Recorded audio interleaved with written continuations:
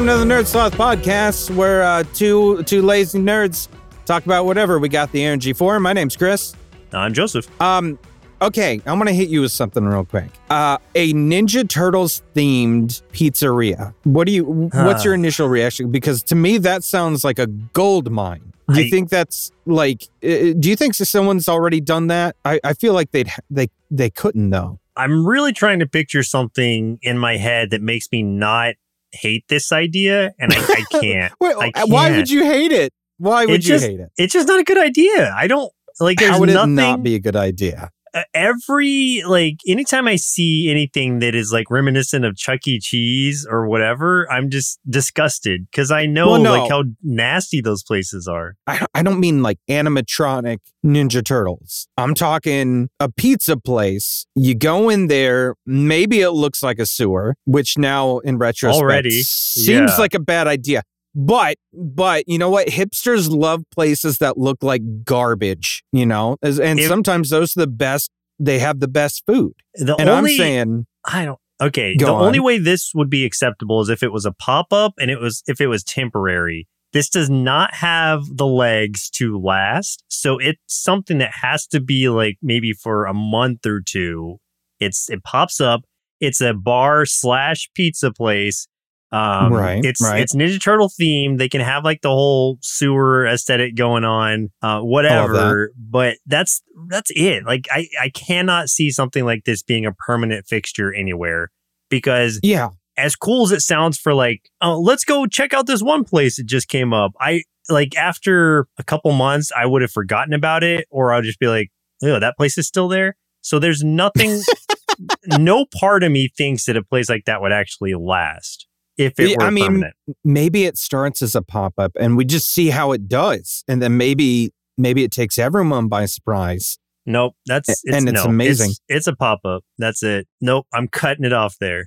The amount of cool themed pizzas that you could do and cool themed drinks, you know, there's going to be a real green glowy ooze drink that you can order. Like, I love the sound of that. And you could do some of the pizzas that like the Turtles ordered in the cartoon, which sounds, terrible. But, you know, people would do it just for funsies.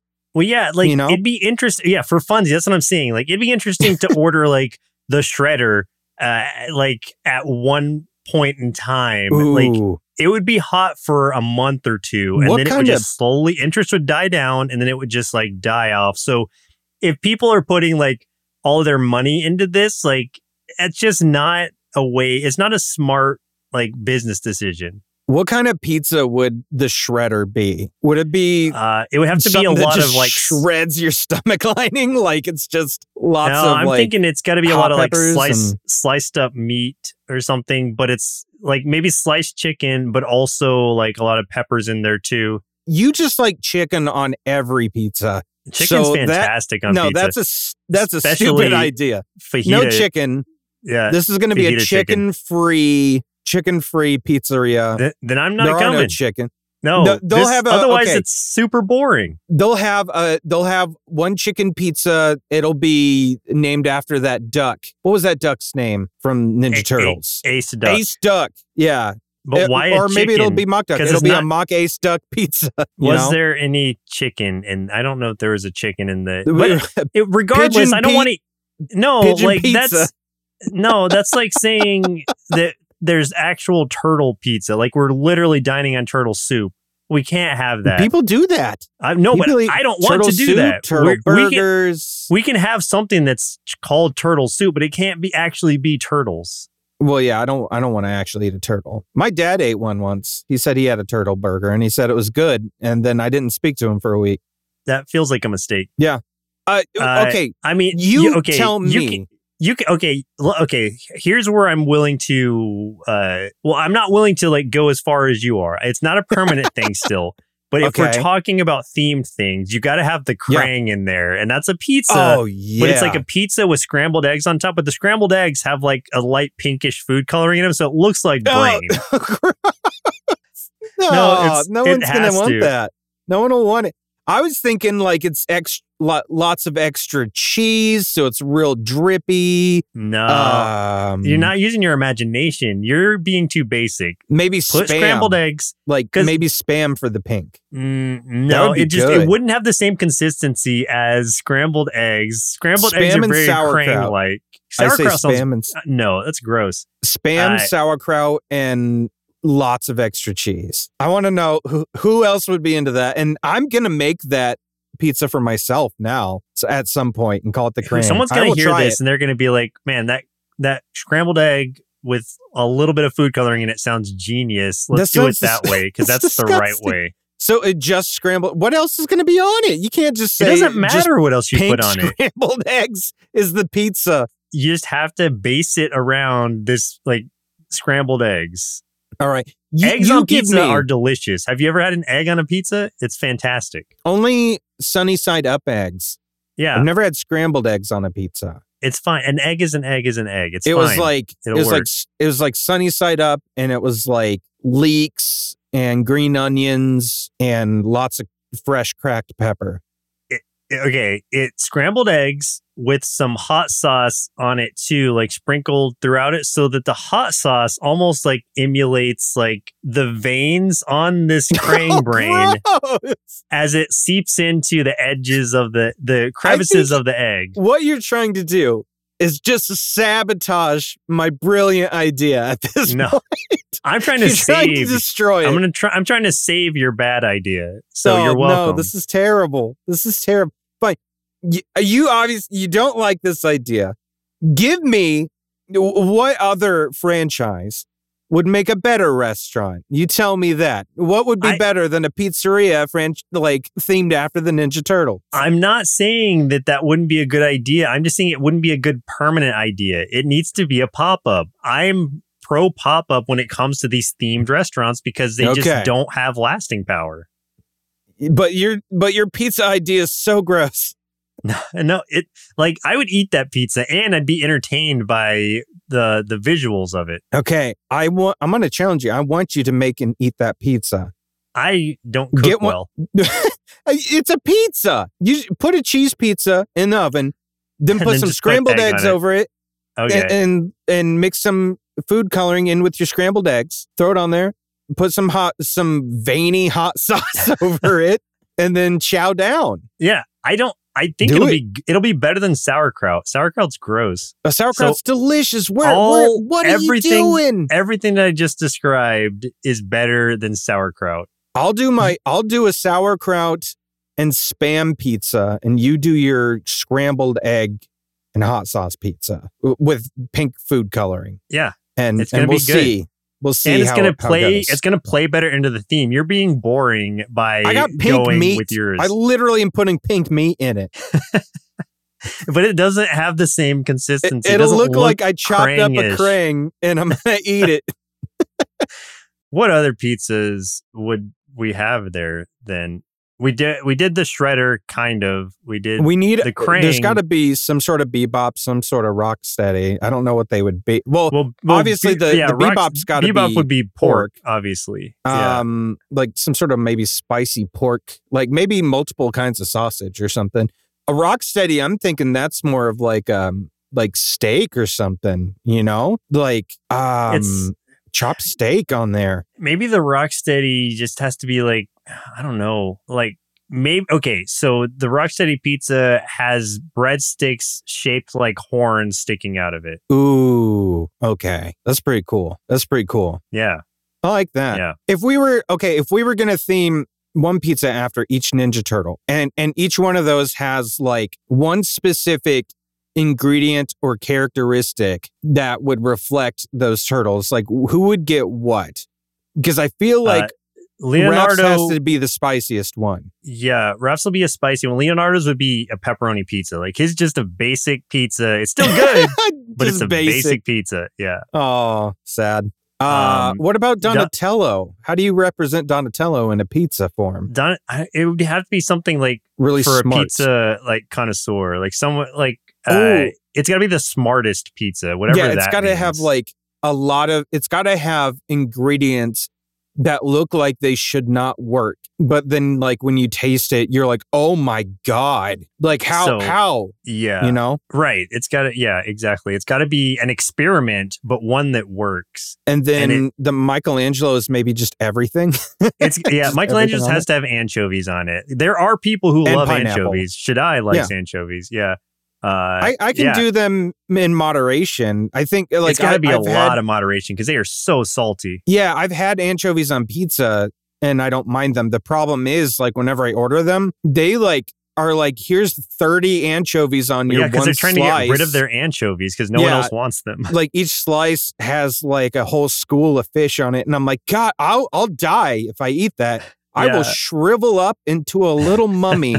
To be preserved in the Smithsonian. And they'll be like, how did this mummy get preserved? And they'll be like, well, he ate some sardines and this is the result. So don't do that. So I don't want to do that. Yeah. So, okay. I think that really covers it. Like, I feel like that gives us most of what we need. I'm satisfied now. Yeah. I feel better about it, you know? Yeah. A little bit better about it. So there we go. Yeah. So this is our pop-up. And otherwise, there will be themed drinks or whatever. Oh, absolutely. Yeah. There's definitely themed drinks. I mean, everything's going to be green. All the drinks are green. Well, yeah, you got to go Let's green. just do that.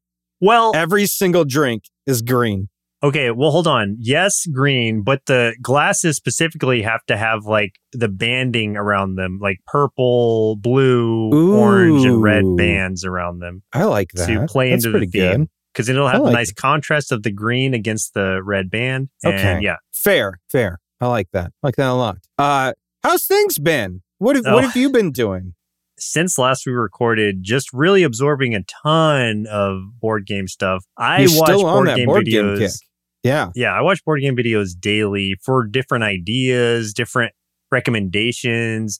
I've really been super into co-op board games, which as what I was saying last time. So less about the competition, more about just like teamwork. Like that's just been super fun of just getting together with friends and trying to accomplish a specific objective. Yeah, we were discussing the ins and outs of you creating Board Dash last week. Yes. Which TM trademark. No one steal that, please.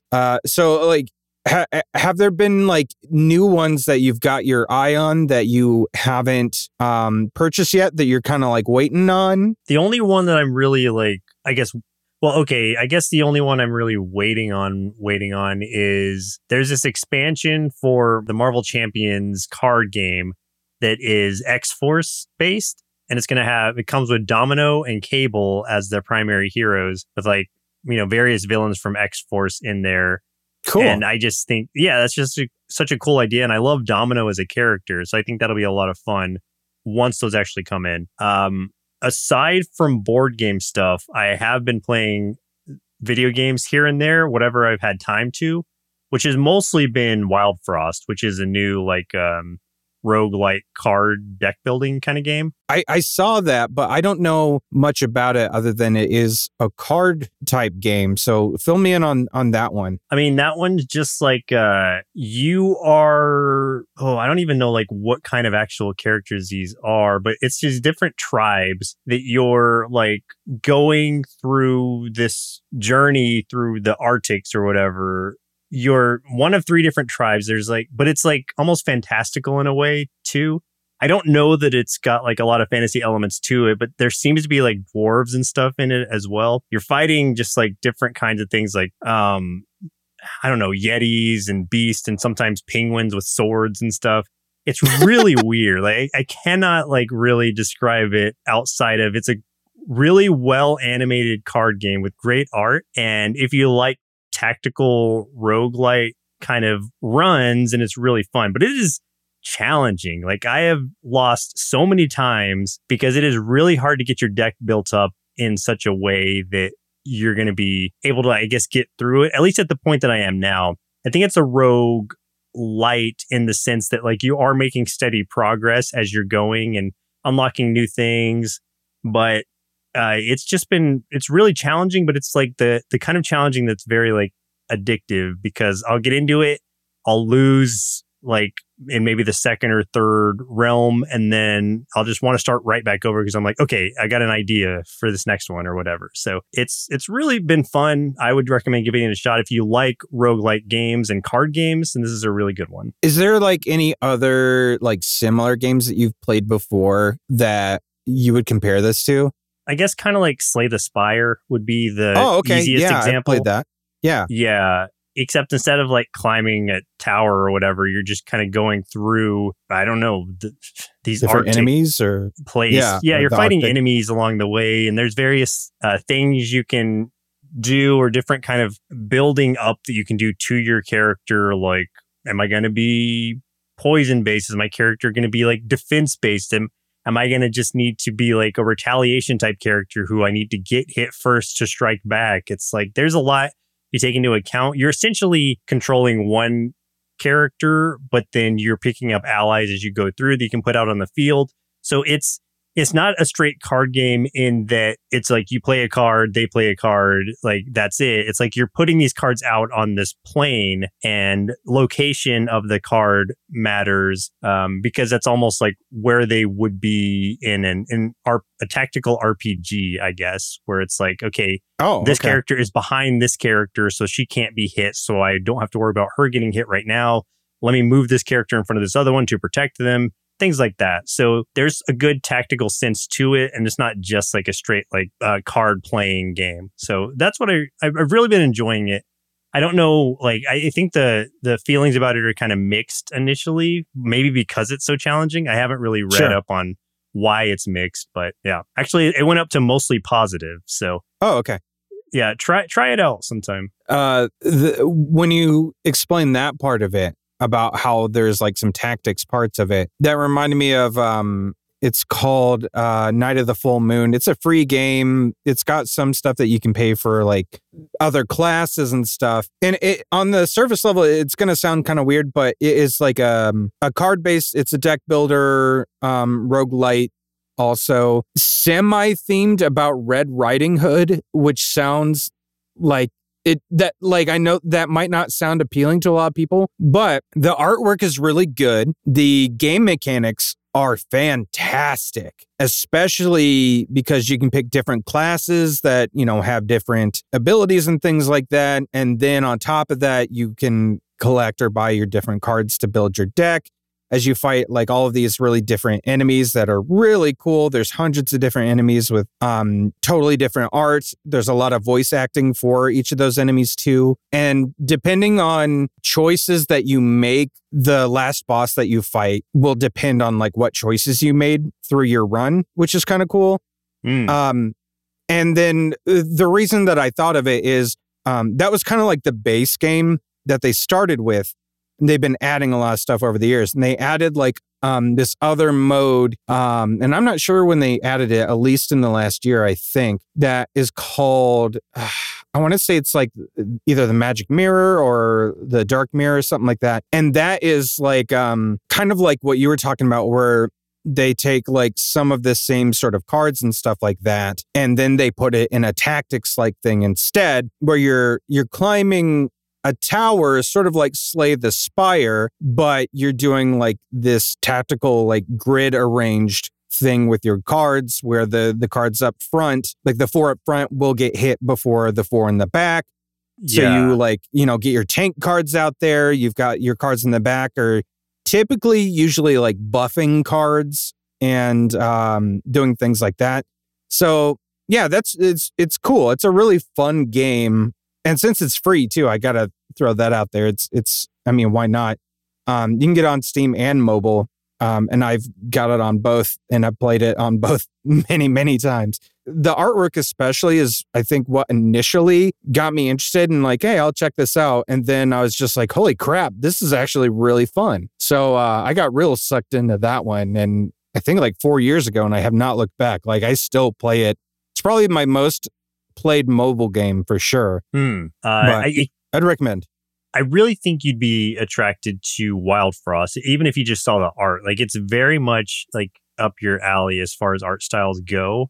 Yeah, I saw an image of it from the store page, and like the art is fairly similar to like the game I was just talking about, like that sort of style, like really colorful and kind of cute art and stuff. And I love that aesthetic. So yeah, I'm definitely interested. It's got an anime-esque style to it, but like kind of chibi-ish, I guess. I don't know. Like, I honestly don't know how to describe it. One of the characters, just to, I guess, elaborate on the weirdness a little bit, is like a buff radish. I don't really know how else to describe him. He's like a buff radish man with a big club. So it's that's cool. If that sounds appealing to you, if you want to see a radish with abs, then hey, this game is for you. Who doesn't want to see a vegetable like a radish with abs? But also a cute little derpy face. So yeah. If that doesn't sell it for you. I have never in my life up until this point got to embody a radish that I can beat someone down with, you know? And what's sad too is this radish would be in better shape than myself, which that's going to open a whole new door of just body dysmorphia for me. That remember, kids, eat your veggies. This vegetable, yeah. Well, yeah. If I eat him, will I gain his life source? Will I grow abs eating this radish man? I don't know, but it might be worth a shot. I'll try. I'll eat him. You got to try to find out. Okay. If someone wants a good comparison, it just came to mind. This game is a lot like Monster Train. Okay. In the sense that it's a deck builder and it's location matters a lot. So with Slay the Spire, that's not really the case. It's like you're just like left and right. You're facing each other the whole time. With Monster Train, there are different levels of this like multi-level train, and where you are on the train, either in whatever level you're on, there's like a front and the back too. So location on each level matters. And then which level you're on matters as well for how you're going to defend this point on the train that you don't want the enemy to get to. So there's a lot in that game that reminds me of Wild Frost or vice versa. So if you ever played Monster Train, you'll have a good kind of indication of what you're getting yourself into. Well, I haven't, but that's another one on my, very long list of games I need to get to. Someday I'll get there, but it looks cool. I watched you and David play it a long time ago, and I was just like, man, that looks so cool. I really want to try that out. So this is a question I want to ask you, is that like, I feel like the majority of games that you in particular, sir, play are roguelites or roguelites. Like, what keeps you going to that kind of genre specifically? Do you think there's like something specific? Like, is there a common thread between all of these games? I think a lot of it, like the best roguelikes anyway, are ones that have a lot of variety in them. Like, essentially, in the best ones, no run is ever going to be the same as the last one. So even though they'll have commonalities to them, obviously the objectives are similar. Like, what you're equipped with, has a lot to do with RNG, just random number generation, just rolls of like, okay, so here's the 3 characters I get to choose from this time, 3 randomized kind of characters. Let me choose this one and see what kind of path I can make. And then it's like, okay, how do I want to path myself out based on the cards that I'm picking up? What kind of cards do I want to be looking for? Even if it's not like something I can like pre-plan to the point where it's like, okay, I need to specifically get this, and this, because you don't know exactly what's going to show up. You can at least have an idea of how you want to create your character.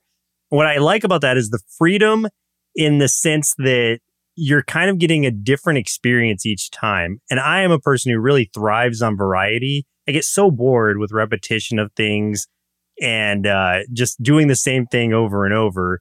So if I get to change it up, even if it's only a little bit every time, then that's like, that's gold to me right there, is getting to a lot of like, that's a lot of the reason why I like a lot of Souls-like games too, is because I could run through the whole game with like a giant, guts berserk sword, or I can be just a dagger wielder the whole time. Like, I've got options and I could change that on the fly if I wanted to. So it's like, I need options in my game. I cannot just have a game that just walks me through a straight path without giving me the ability to kind of create my own path. Okay.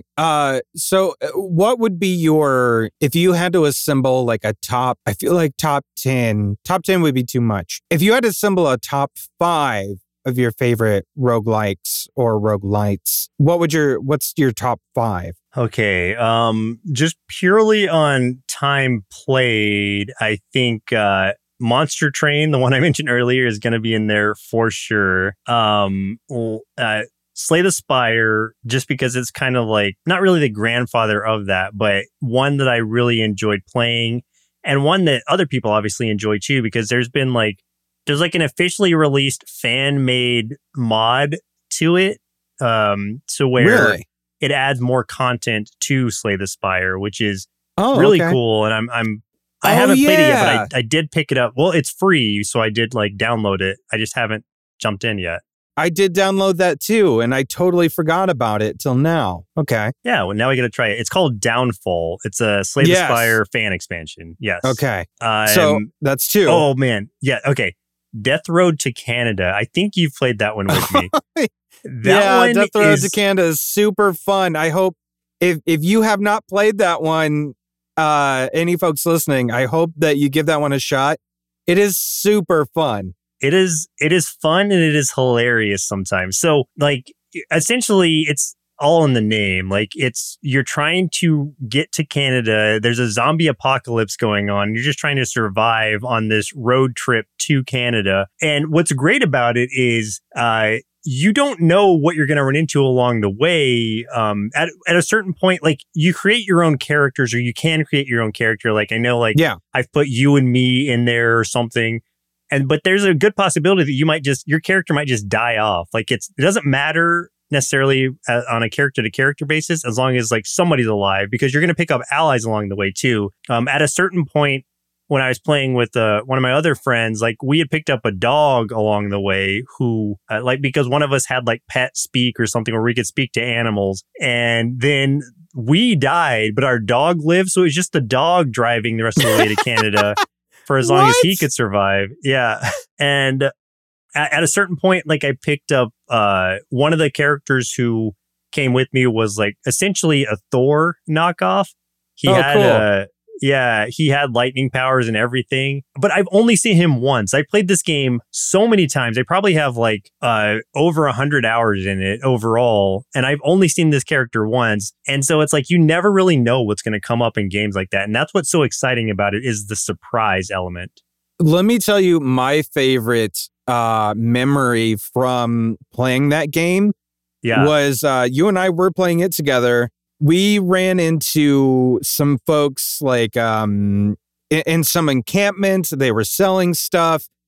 And my character, like, I was just being a huge jerk to everybody. And some dude was like going on and on about like anime or something. And like you choose from like pre-made responses and stuff. And because I was trying to play my character like being a complete jerk, I chose the meanest one, which is just anime isn't real. And the guy like ran off crying. But then like in the next scene, we find a magical girl who just looks like Sailor Moon. And then she joins our group, and like we were laughing so incredibly hard that happened. But then this magical girl like obliterates everything. Like she has like these eye beams or something, and she's just destroying all the zombies and stuff. But over time, she starts like, her head starts expanding, and she just starts like getting all goopy looking, like she was like overheating and everything. Yeah. So eventually she just kind of went bleh and died. And when that happened, we had gotten so big of heads with like how we were playing, because we're like, we're unstoppable with our magical girl. And when she went down, I got killed so fast. Yeah. And you were trying to carry my body out of this place after our magical girl died, and you just couldn't get me back in the car, and then I got eaten. Yeah. So it was such a wild, fun game. So like, it seriously is, it's some of the most fun ever I've had with a roguelike. So like, yeah, I have to recommend that one too. That one's great. Yeah, so that one definitely belongs on the list. What was that, 3 that I've named so far, or 4? 3. 3, okay. Definitely have to throw Enter the Gungeon in there. Super fun, well animated. It's had a lot of like spin-offs, even like Exit the Gungeon is one of them, which is kind of more of a platformer than it is like a top-down or 3/4 view roguelike. And then, oh man, I only have one more if I'm doing what's top number 5. one spot? Oh, Hades. This isn't in any particular order. Because I would change my mind too quickly. So, but Hades has to be in the top 5 too, because Hades is an amazing game and one that has a lot of replayability to it. Because I've beaten. So Hades is one of the easier ones of the bunch because I've beaten it many times. It encourages you to beat it and like try new things and whatever.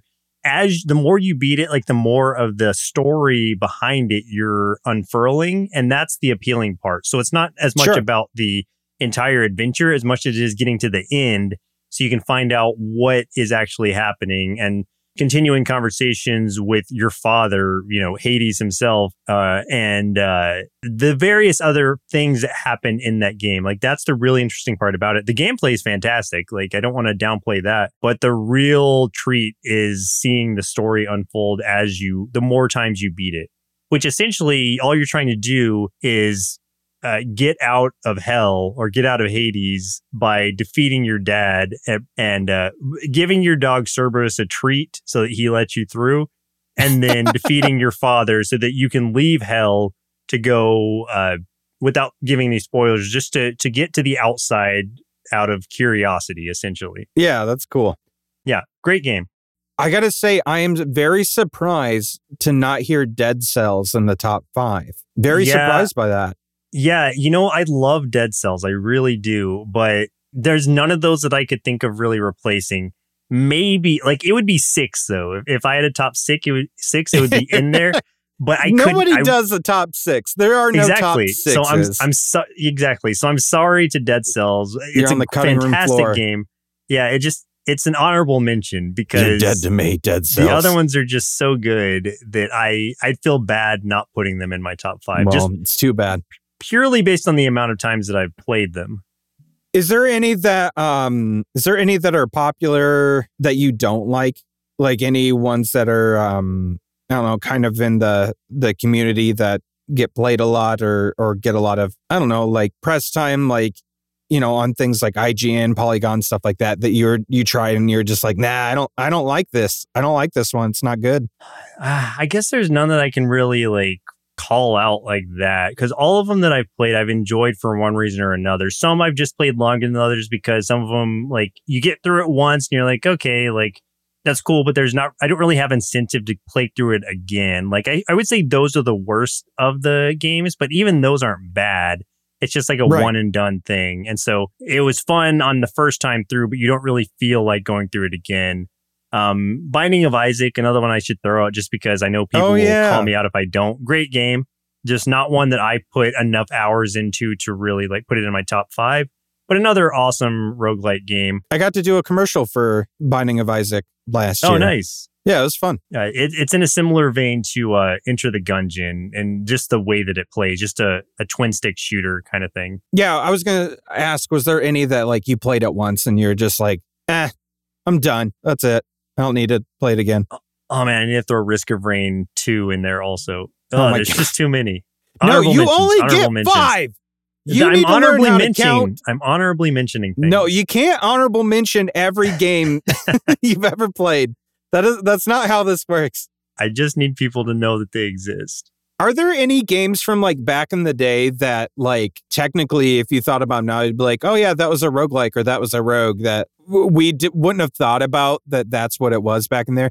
Because I'm thinking like in my head, I'm like Oregon Trail, like back when we were kids, was basically like a rogue, because like once you're dead and you don't like get new stuff and then try again with like extra like abilities or anything. You start over, and I'm like, I never thought about that. If you're going to go that far, then you could even say things like, I don't know, Fatal Fury or King of the Monsters were roguelikes, because like once you die, you have to start over. I mean, and that's not really like what I guess with the good roguelike, it's like you go through, there's random progression in there, and random random items that you pick up to kind of strengthen yourself. I think that's essentially what makes it more of a roguelike, and maybe progression. Even if you're dying, like you still start over, but you've got something that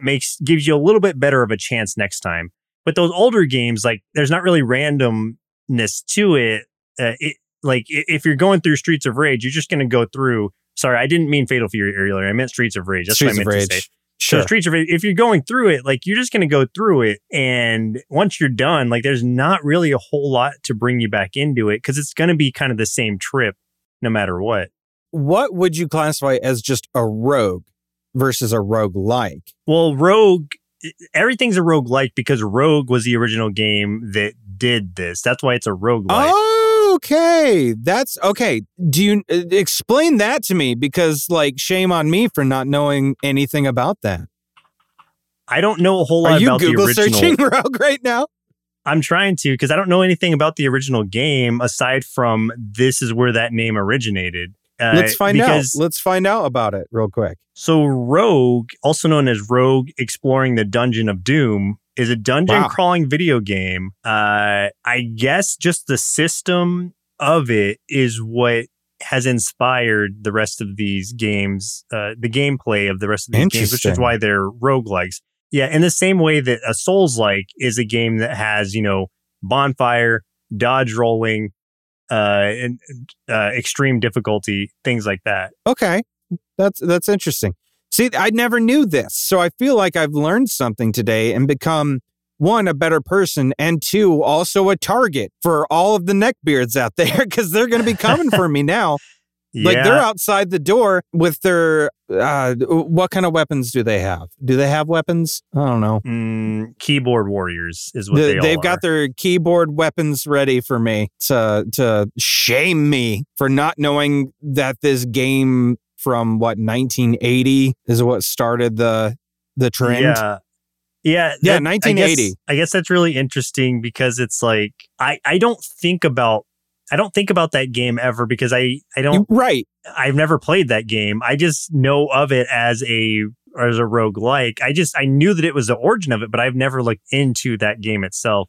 Sure. Nor played it. So I'm not sure how much similarity it has to the current style of things. Maybe it's like the permadeath or something, or just like the way that it is randomly generated. I think that's a big part of it, probably, is a random generation of levels and stuff too. Yeah. I started playing the hardcore version of, I don't remember if I said this last week. I started playing the hardcore mode on Pathway recently, so that there's permadeath of the characters. The amount of times you played through games is astonishing to me. I don't know how many times you've beaten Pathway. Hey man, neurodivergency is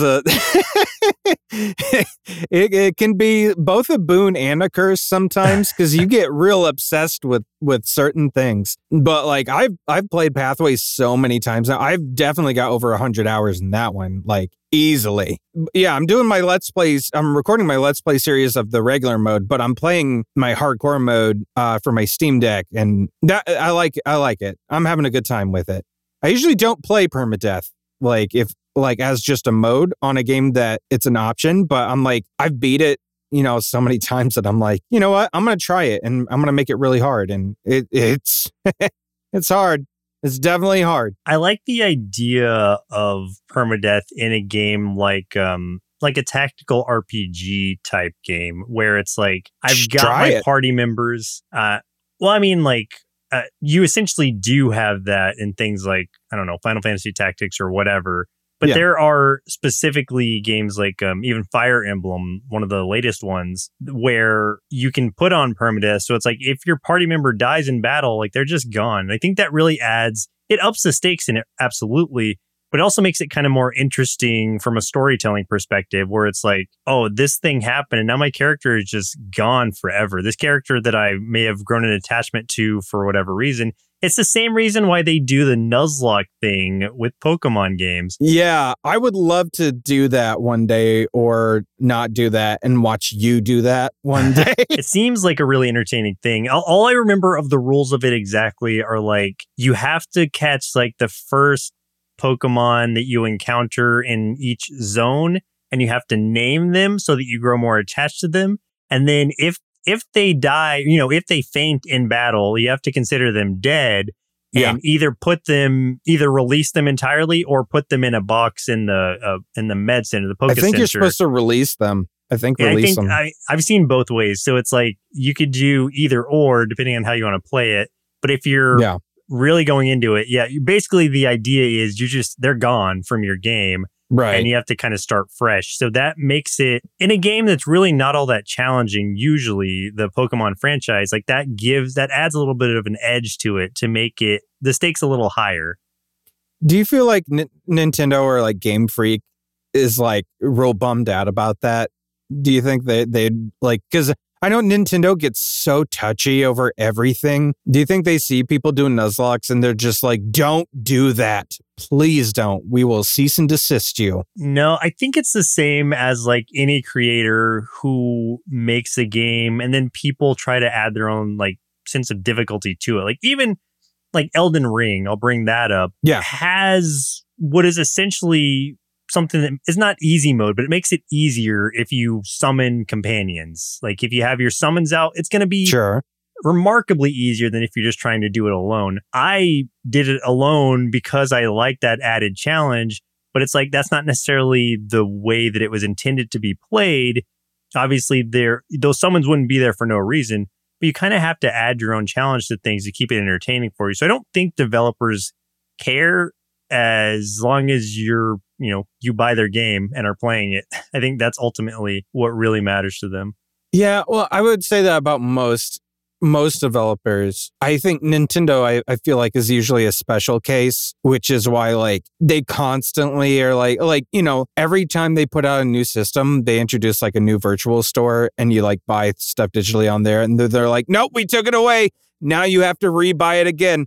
Like they don't give two craps about like the gamers half the time. So it's like, I don't know. Yeah, I guess that's all I gotta say. I guess a big concern about like the Switch Pro or Switch 2 or whatever it's going to be is that the Nintendo Online Store is going to do the same thing where it's like none of it's backwards compatible. And it's like, oh, wow, I just bought all these things for the Switch that I can't even play on my Switch 2 or whatever it is. That is totally a move they would do. Absolutely. That's a huge bummer. Like if I go back and forth on Nintendo stuff. I generally like Nintendo products, but the Switch hardware has just been going downhill for the past couple years, especially like with the latest Pokemon game being a big like example of just that. Just a steaming hot pile. Yeah. Yeah. And it's like, I get that it's not all on Nintendo, some of it's Game Freak or whatever, or the Pokemon company, whoever makes the actual games now. I mean, they own it though. So yeah. It's like, yeah. True. But so it's like, I just think, and I've seen like that get modded to, not modded, but it's them playing it on a virtual emulator of the Switch and it running better. So it's like, okay, it's not the software as much as it is the hardware that's holding it back. And that concerns me a little bit about the Legend of Zelda Tears of the Kingdom that's coming out soon. Am I going to run into the same issues? Because like Breath of the Wild, I remember it running pretty smoothly, I think, but that was years ago. So it's like, unless they really just use the exact same system for the creating the game on, I don't know. Like, yeah, I want it to get progressively better, but I just don't think it can get much better than that on the Switch. That's why they need to bring out new hardware, and it needs to be backwards compatible because otherwise it just really feels like we're throwing money into a hole. They need hardware that can compete with everybody else that's creating gaming devices. Like if the Steam Deck is more powerful than what Nintendo can put out, which it is. Oh, yeah. They've done something horribly wrong, Yeah, at least take inspiration from the Steam Deck's release and, build your next hardware up on that or with that in mind. Like Nintendo is just always behind a generation or two. Yeah. And they're it's like they refuse to progress. And I feel like it's because they always get really stuck on doing a new gimmick, like they never are just like, hey, let's make a new system. Let's make it better, better graphics, better processor. It'll be faster. It can handle more. It's got more storage.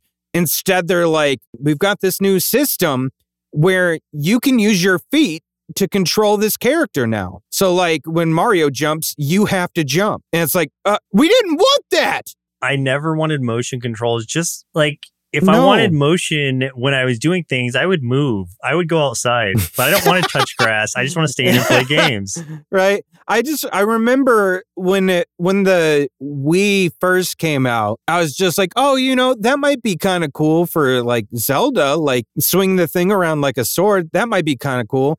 But then like when in actual execution where you have to swing it very specifically and it like hardly ever actually worked. And then they're like, oh, sorry, you got to buy this upgrade, this big old sleeve for your controller, or else, yeah, you're going to be like not hitting anything. It's like, damn it, Nintendo. When I play games, I'm trying to relax. So the last thing I want to do when I'm relaxing is work out while playing my game. Nintendo wants you to work out, man. They made the Wii Fit for a reason. You could do yoga using your video game. I feel like, the intent is there, and I appreciate that. But at the same time, don't build your whole hardware around things like that. Just a straight gimmick. Yeah. Yeah, it's too gimmicky. The Switch is a handheld. That's great. That's a great idea. It's just falling behind in the hardware sense where it can't even run its own games well anymore. So it's time to move forward. Keep it. You can make a Switch Pro or whatever that's like better handheld device, but don't add anything else to it. I don't want anything else there. Just make it a better Switch. That's what it's called, better Switch? Yeah. Nintendo Better Switch. Nintendo BS. Better Switch. BS. For a second, I was just like, how do we shorten it? And then I was like, B Switch bit. Oh, no, we can't. Nope. It's can't the do Nintendo that. BS. Nintendo bitch. Yeah. Yeah. I hope they don't do a stupid gimmick this time around. I just want them to make, like, here's the Switch again. It works this time.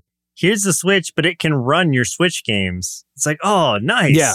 And maybe we've built some extra apps into it or something. Like you can do more stuff with it and everything works great. That's it. That's what it does. And I'm like, perfect. That's what I needed it for. Thank you so much. Because right now it just feels like I'm using a 10-year-old computer to try to run games that are coming out now. Right. And but instead of, just upgrading my graphics card or motherboard or whatever, I can't do anything. I just have to wait for Nintendo to do it for me. And that's very frustrating. It's a big bummer.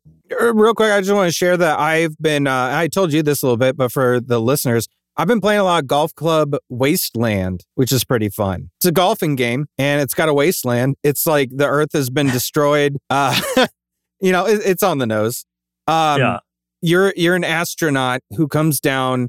And what's different about this versus most golf games, like we've played a lot of golf games together and it's always like you're behind the ball, you shoot the ball. It's more 3-dimensional. This is all like 2D basically. And the obstacles get extremely intricate. And the holes are like progressively get really challenging, but like so challenging that like you're going to see like some par 11s and just like ridiculous stuff. But yeah, Earth is like a wasteland and you play this guy in a spacesuit and everything. And you're just playing golf on this destroyed Earth because Earth is literally just a place where like tourists from Mars come and just play some golf. Like that's it. And as you play, like you learn a little bit about what happened. You learn a little bit about maybe there are some survivors still on Earth. And it's got some cool music and stuff too, interspersed with like, they make it feel like a real radio station in the future where like, there's like a radio personality that talks and brings people on and they have some banter, like almost like little talk shows in between the music and stuff. So it feels like almost like a living, breathing kind of radio station that you're listening to as you play, which I really like that aspect of it. But it is extremely challenging. It's got several different modes and stuff like that, so you can make it even more challenging than it already is, just right out the gate. So I definitely recommend it. It doesn't cost much on Steam. I don't remember how much it was, but I've been having a really fun time with it on Steam Deck. It works really good on Steam Deck if you want to do that. So, real easy, just sit back, chill, and play some golf on a derelict Earth. And occasionally you'll see an albino giraffe or some other albino creatures, because whatever happened, like all the creatures are albino on Earth now. The squirrels, everything. They'll steal your balls. What's it called again? Golf Club Wasteland. Huh. I would highly recommend. There is a game, just to kind of tie the last two subjects we had together. There's a roguelike golf game called Cursed to Golf. It came out fairly recently. Yeah. Yeah, it came out over the summer. Yeah. Yeah. And that is, I haven't played it yet, but I do have it in my library. And so it seems really interesting. I have some friends who have played it and they really like it. So if you want to combine golf and roguelikes, there you go. Yeah, I heard that that's a really challenging one too. Like I heard that one's also really tough. And is yours like a 3D kind of open plane, or is it 2D also? Because Curse of the Golf is like 2D. Totally 2D.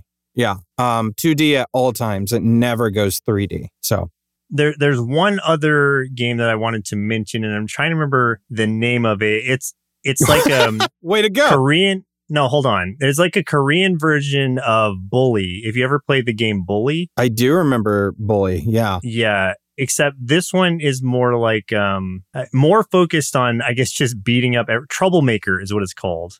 Oh, okay. So you are, yeah. Well, you're just a student who is just like essentially going around campus, just fighting bullies or fighting off just like bad people. And it looks like a fun beat 'em up. It's very positive ratings right now. And I like the art style to it. It looks like pretty simple combat mechanics. It's less about the art of the game itself, more about the, I guess, advertisement kind of art for it and the cutscene art. Because the cutscene and the cover art are like anime, but the actual gameplay is like some kind of rudimentary 3D looking game. So I don't know. It looks fun. I haven't bought it yet. I don't know if I'm going to, but that was just something that reminded me of when you were saying it was the derelict Earth thing that you were talking about or whatever with the golf. Like it reminded me of this game. I also want to mention to you specifically. I know I mentioned this once before, but like I started using the Opera GX browser, which I really like because you can get all these. Not only do you have like tabs and stuff like that, like any of the other ones, but you have like specific like side tab, like workstation kind of tabs also that can save like a specific group of tabs for you. So you can click on those and it'll open up like I've got like specific workspace tabs for like working. I have certain ones for streaming, stuff like that. And you can just click on that and it'll just pull all those tabs up for you, which is really cool.